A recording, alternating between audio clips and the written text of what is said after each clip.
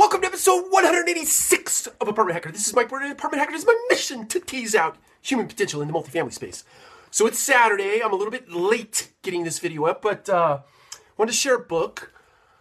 It's called As a Man Thinketh by James Allen.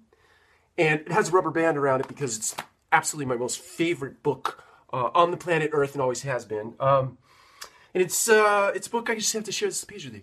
I've written and read, and it just literally falls apart.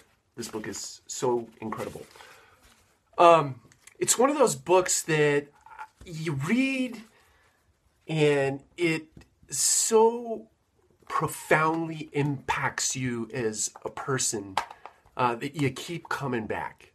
You keep coming back year after year or day after day, or if you have adversity in your life, you come to this book because it uplifts you for the moment.